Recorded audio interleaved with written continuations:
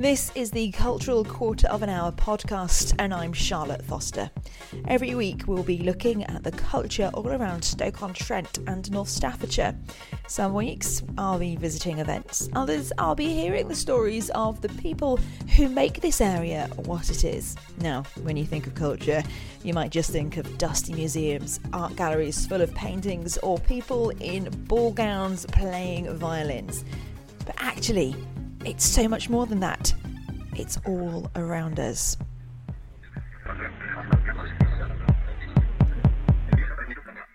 Welcome to this feature-length, it's sort of feature-length, it's probably around about a double edition of Cultural Quarter of an Hour. I thought it was time we had a look back over the year that has been 2017. Technically, it didn't start for us until July. That's when the first episode of the podcast came out. And that was when I headed off to Festival Stoke.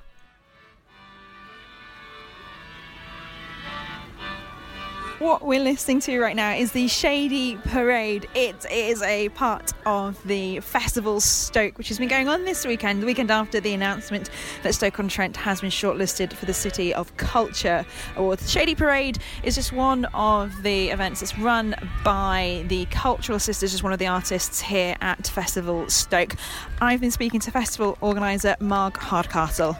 Well, years ago, a community organisation organised what we called Family Fun Days, and then after a few years, I remember one dreary November evening we were sat in a community centre and thinking about what to do next year, and I said, let's do something different, let's do the London Road Festival. And people said, what's the London Road Festival? And I said, I don't know, but it sounds good.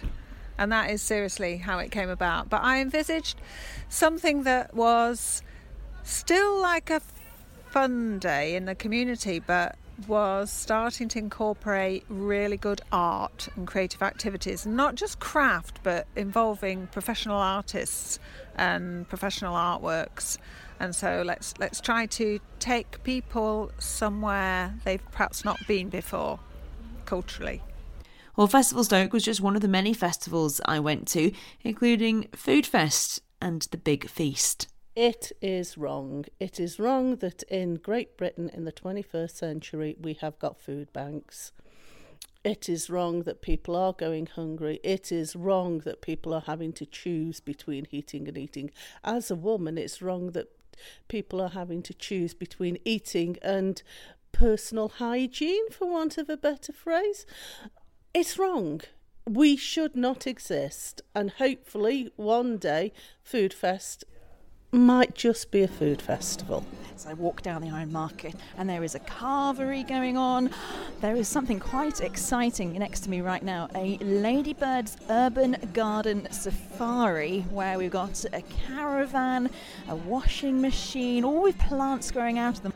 And as you can hear going on in the background, lots of drumming going on as well. There's also someone doing some wood turning, and there's someone who has got some beekeeping information going on as well. Well, earlier on this week, before the chaos of the festival began, I spoke to organiser Jane about what it's all about. All the activities are about the issues of food waste, food poverty, sustainability and food security, which is what makes Food Fest unique amongst food festivals, because we're not just about the great food, which we're also going to have, but we're also about the issues around what could be termed food politics with a small p. Did we abandon the planet, or did it abandon us? I remember the stories of the ice caps, fairy tales to most of us, lands of snow. What I'm really enjoying about today is that I've seen a performance by the Royal Opera House, I've seen some hip-hop street dancing, and now I appear to be following an urban astronaut around the city centre, because that's what you do on a Saturday in Hanley, apparently. And I'm not the only one. There's a lot of people taking part in this and following along as well. Some people looking a bit bemused, others just amazed at this man in a spacesuit who is doing a spacewalk from Albion Square down Tontine Street. brilliant. I think it's great bringing theatre into the streets so lots of people get to see it. Have you ever followed an astronaut down Tontine Street before? Never. Did you ever think you would? No. So I'm Mark, and I'm one of the artistic directors of Highly Sprung Performance Company. We have an astronaut that goes 20 foot in the air and spins around. We call it aerial without strings, which is quite fun. And our astronaut has travelled down the street bouncing in a post-apocalyptic world, and he meets a young girl who has found a way of keeping alive and keeping the world alive through planting trees in a post-apocalyptic way. There was also the time I helped to get the British Ceramics Biennial ready. Well, I say I helped make a clay book, which then was part of one of the exhibitions.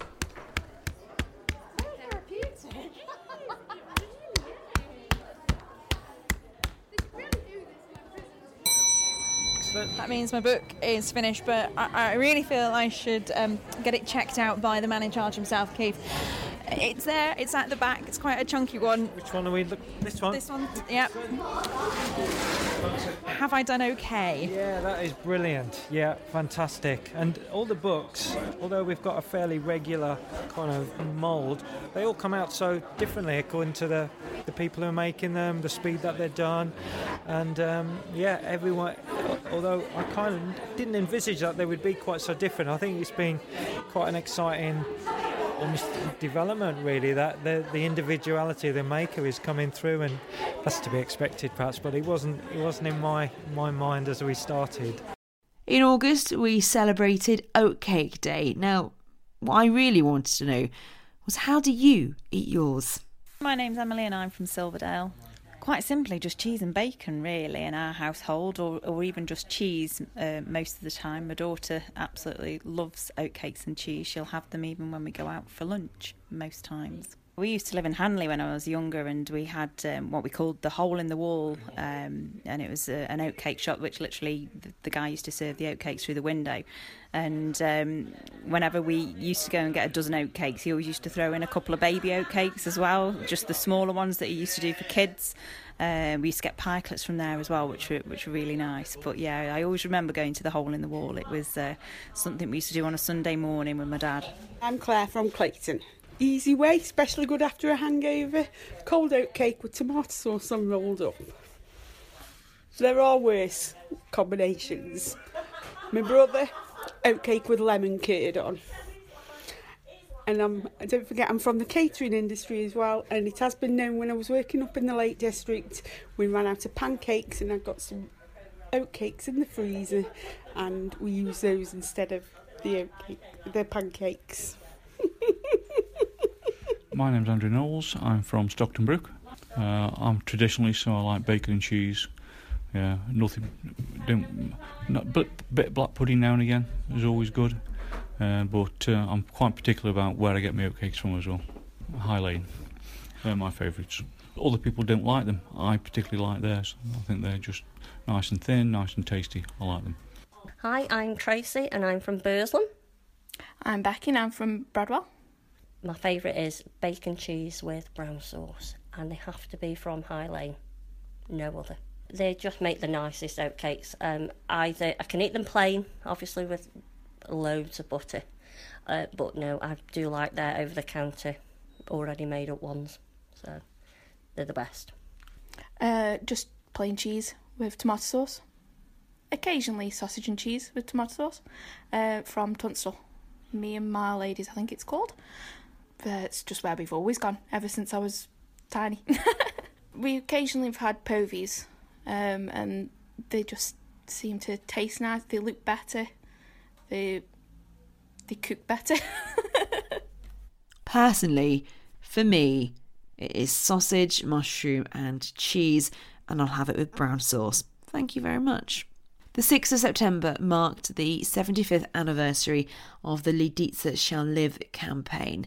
Alan Gerard is from Art Bay Gallery in Fenton, and he runs a campaign to make sure the links between Stoke-on-Trent and Lidice in the Czech Republic are well known. I would say now that a significant minority know the story of Lidice and how the people of this city rebuilt it, but still a sizable majority don't know. But you are working to get it more well known. Why have you decided to do that? Why did you think it was time that Stoke-on-Trent knows about its own history? Because it's so important. It's a win-win project. There's no negatives involved. It's all about peace and friendship and rebuilding and valuing other people and encouragement, and it's about internationalism. It's about Barnett Strauss was Polish, he was an immigrant, he was Jewish. Local people in the city followed him, they respected him. This is a very positive story about internationalism, and we need to learn lessons from the past. So that's one aspect to it. The other aspect is that this story shows how we can have friends around the world. We don't just need to have one twin with, we've got Erlangen, haven't we? And that's great. But we've got loads of international associations through this Lidice Shall Live connection. We've got an obvious connection with Lidice, but because of Lidice's symbolism, we have connections with many other villages and towns which also suffered at the hands of Hitler's thugs, if you like. You know, we have links with Putten in Holland, links with Talavag in Norway, links with Distomo in Greece, links with Oradour Siglan in France. These are real links where we have communications. We have links with Massabuto in Italy, links with Udrini in Latvia. And these are real links which could be developed and built upon, and they could have real positive effects for the city, not just in emotional ways, but they're important in themselves, but real, tangible economic ways. When I started the podcast, one of the things that was really important to me was that I helped people tell their stories, because stories just fascinate me. So here are a few of those that have really, really stood out. Starting with artist Belinda Latimer. I used to be a secondary teacher of art and other subjects as well. And then 2014, I was quite poorly and ended up in hospital, having had a heart attack, which made me really rethink what I was doing on this planet. And it was that basic. It wasn't, why am I here in Stoke? It was, why am I on this planet? What am I here for? Somebody somewhere's making me stay a bit longer. So I decided then that things needed to change really drastically.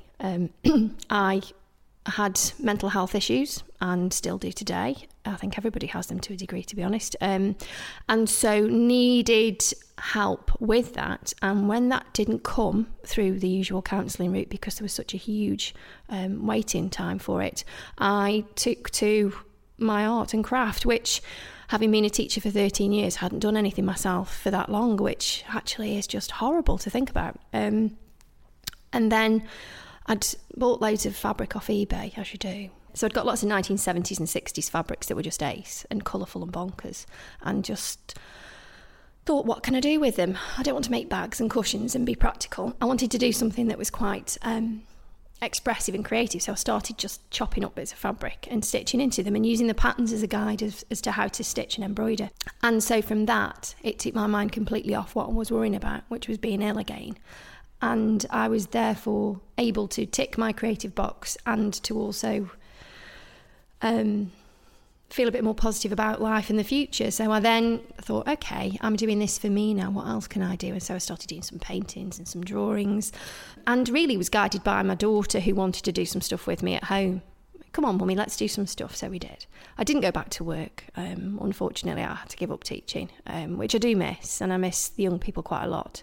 So yeah, I started doing some more things at home and was building up my own artistic confidence, because when you've done a degree and then when you work and then when you go and do teaching, even in art, you lose who you are as an artist. And I think your brand and what you do, am I a painter? Am I a textile artist? Am I a a ceramicist? Am I this? And I just didn't know what I was, because when you're a teacher, you do everything. So it was... That would seem to be quite a nice thing to have, but actually it's not, because when you're a bit of a flibbity-gibbet like I am, I'm like, don't know what to do, what am I going to do today? You end up doing nothing and just sitting and eating biscuits. So I then thought, right, okay, I need to get teaching again. I want to work with people, and I need to be working with people and helping people, but wanted to use creativity more from a well-being point of view. Not come along and learn how to do this and compare yourself to the other people and make yourself feel rubbish because you don't feel very confident. It was very much about come along, have a go. Everybody can do it if they try. It's just about believing in yourself, and talk about how your life is. And if you want to have a moan and a whinge, do it there, and let's work through it and help each other. So it's almost like a community meet. My name is Ida Horton. How did you end up in Stoke-on-Trent? By marrying a soldier who actually comes from Stoke-on-Trent. And I moved here about 6.5 years ago. So for people listening, they're desperately trying to place your accent. Put them out of their misery, please. Yes, I'm Bosnian. I didn't come here because of the war, thank God. I came well after the war, but it still plays a big role in my life, and I just try to educate people about it. How big a role does it play in your life? What role does it play? Well, obviously, I've been a teenager when war started. I didn't have a prom, unfortunately, because that was in my last year when the war broke out. So then, obviously, I lost a lot of friends who got killed or got injured in the wartime. I was deprived of my best years of my life because I was under siege for 3 years. I was starved, shelled at, shot at, scared for most of those 3 years. Still have nightmares. We still talk about it. Every conversation, every party you have with somebody back home, any event, on the end, you'll end up talking about it, about friends you miss, about some funny anecdote, about some hardship, and yeah, it's still very much present. Obviously, I'm asking you about it. Is it hard to talk about it? To me, it's not. Because I guess after some time, you just try to find kind of anecdotes and funny things about it, even though there was so hard things happening all the time. For me, it's not hard because I want people to know. Because if they don't know, then we're just facing the possibility of that happening to anybody anywhere. And actually it is, even though we are talking about it. So that means we have to talk even more. So no, not for me. Maybe I'm boring some people, but I think there's some experiences that I went through that are still applicable today. You know, how to get yourself entertained with no electricity, you know, how to make a soap out of nothing, and, you know, things like that. I am Reverend Jeffrey Eze. I am vicar at All Saints Church Hanley on Leek Road and Minster Priest at Stoke Minster. February 2018 will mark my 6th anniversary of my installation. What's changed? I think what would exemplify the journey more than anything else would be certainly the journey of All Saints Church Hanley. Having arrived here 6 years ago, and as I said earlier in this conversation, the church was fated for closure, and understandably so. Small congregation, one that was 20 when I arrived, and sometimes this year we've only had 2 people come through the door. I had said goodbye to 8 of members of that congregation. Some surprised me, others did not. But nevertheless, it was shrinking. Massive building, maintenance costs which were always increasing as the congregation decreased. And the deanery and diocese had a plan, an understandable plan, to lease the building to a smaller and maybe more vibrant church that would then take on the repairs, and we would then, as a Church of England church, move into the hall.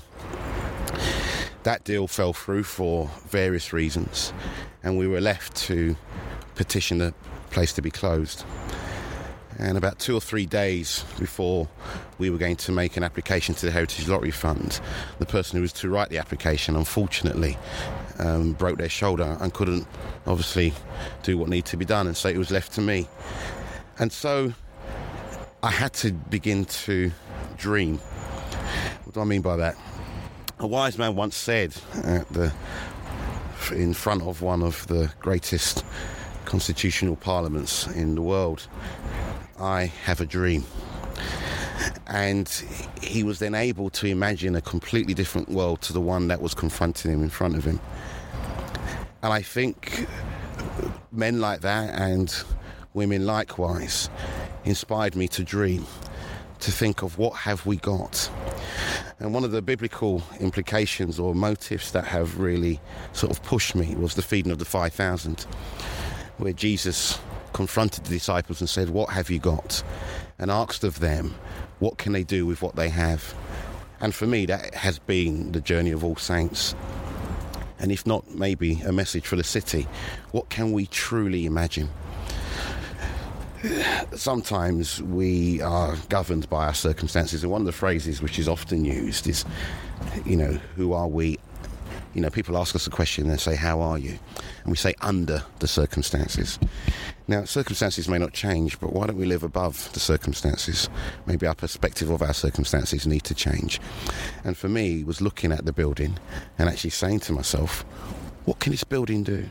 What can this building be? Not just for me as a priest, but for the people who live in Joiner Square and beyond. And we began to imagine. We began to dream. And so therefore we began to see what is possible, even in a place which seemingly seems impossible to work with and work at. Where a priest from East London, whose parents were immigrants, moved up to an area where only a few years prior to his arrival, BNP councillors were actually running the city. And all of a sudden there's not necessarily a new narrative, but an enlivening one between myself as I confront maybe my own internal racism, sexism and all the rest of it, and insecurities, and with a city which may reflect more of me than anything else. And we began to dream. I think that, to an extent, is what I've seen over the last 6 years, the possibilities of hope. I've heard about the singing pig from up the road where my great uncle lives.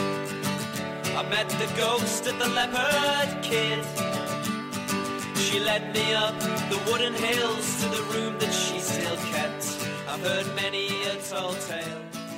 I'm Bob Mostyn, but I guess I'm known as Merriman. I'm a local songwriter, and I've been doing that for a couple of years now. So you'll find me out and about around pubs and all that kind of stuff, playing my songs, and you find it all online.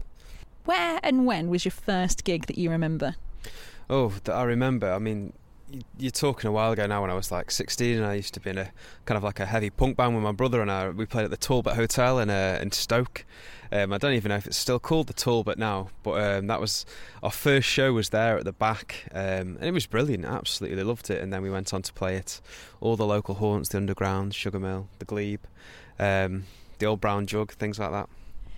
When it comes to music in the city and around, how important is it to you? It's massive to me. My personal kind of like project means a lot to me personally, to just repeat the word, but I mean the actual music scene, it means a lot to be part of a community. When it gets started, you get started up and you meet other bands and they kind of get you to open for them, and then you start going to gigs a lot more. There's a real sense of purpose to it all, and there's a real it's much more rewarding, I think, when there's a collective group of people making the music and people are getting involved with it, than there is if you're just doing it on your own. And what kind of scene is there around here? It's massive. I mean, I'm involved, I guess, in like a little niche scene that's to do with a certain type of songwriting and a certain type of music. So I'd like to think that I'm involved with bands like the King's Pistol and Nixon Tate and the Honey Club, and Don't Call Me Ishmael and those kind of bands. But then my brother plays in Angels and Idols, which are a much heavier kind of metal band, and there's a massive scene for that as well. There's a good hip hop scene growing. There's so much going on, so many scenes. I think Stoke, if you look for it, I think you have to look for it to start off with, you'll find that it's got a surprisingly brilliant music scene, like as a city.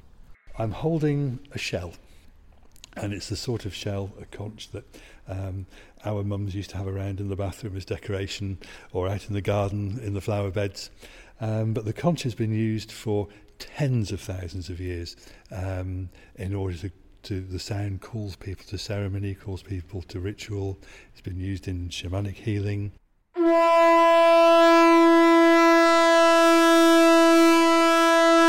Today I have come to the Chiron Institute in Stoke. You will know the building. It's the old Stoke Library. Beautiful building, the one with the round windows, and was left empty for such a long time, but now the Chiron Institute has arrived, and with me are John and June, who run the Chiron Institute.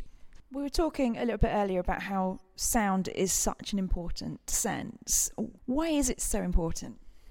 Well, if you think about it, just on an external level, if you go back in time, we had a very different relationship with sound. We read our landscape, and our lives were really governed by sounds. We were listening. We were keyed to listening to sounds and to interpreting our environment through sound.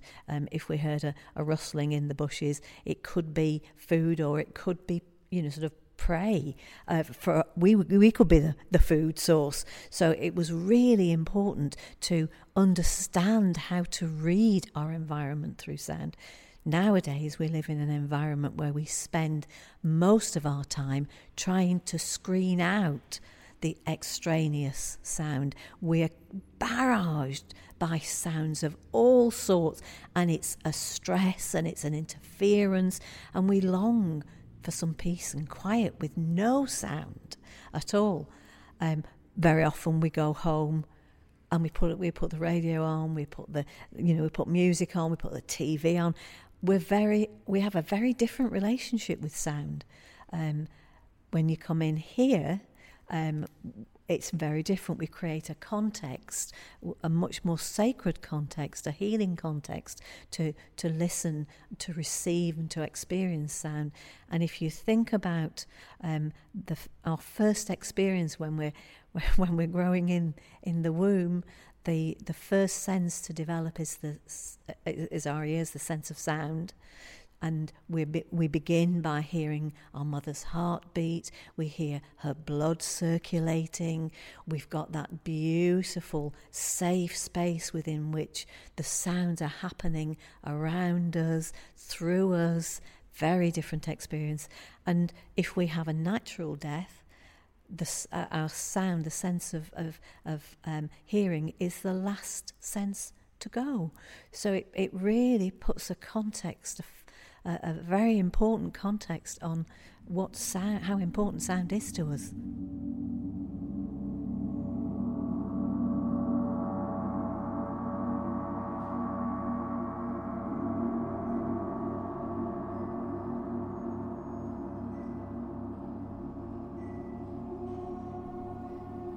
It really has been quite a journey so far. Can't wait to see what happens in 2018, where we go next, where this cultural journey takes not just us, not just Stoke-on-Trent, but the whole of North Staffordshire. I hope you'll join me for the ride as well. The next episode of Cultural Culture Now will come out on Wednesday, the 10th of January, because this is a bit of a longer one. We're going to have a bit of a break over Christmas and the beginning of New Year, recharge our batteries and get ready for who knows what lies ahead of us. If you want to stay in touch with me, please do. On social media, you can get in touch with me on Twitter at CQHpod, on Facebook at Cultural Quarter an Hour Podcast, and of course we've got our new-ish website where there's blogs and a few other bits as well. You can find me at cqhpod.co.uk.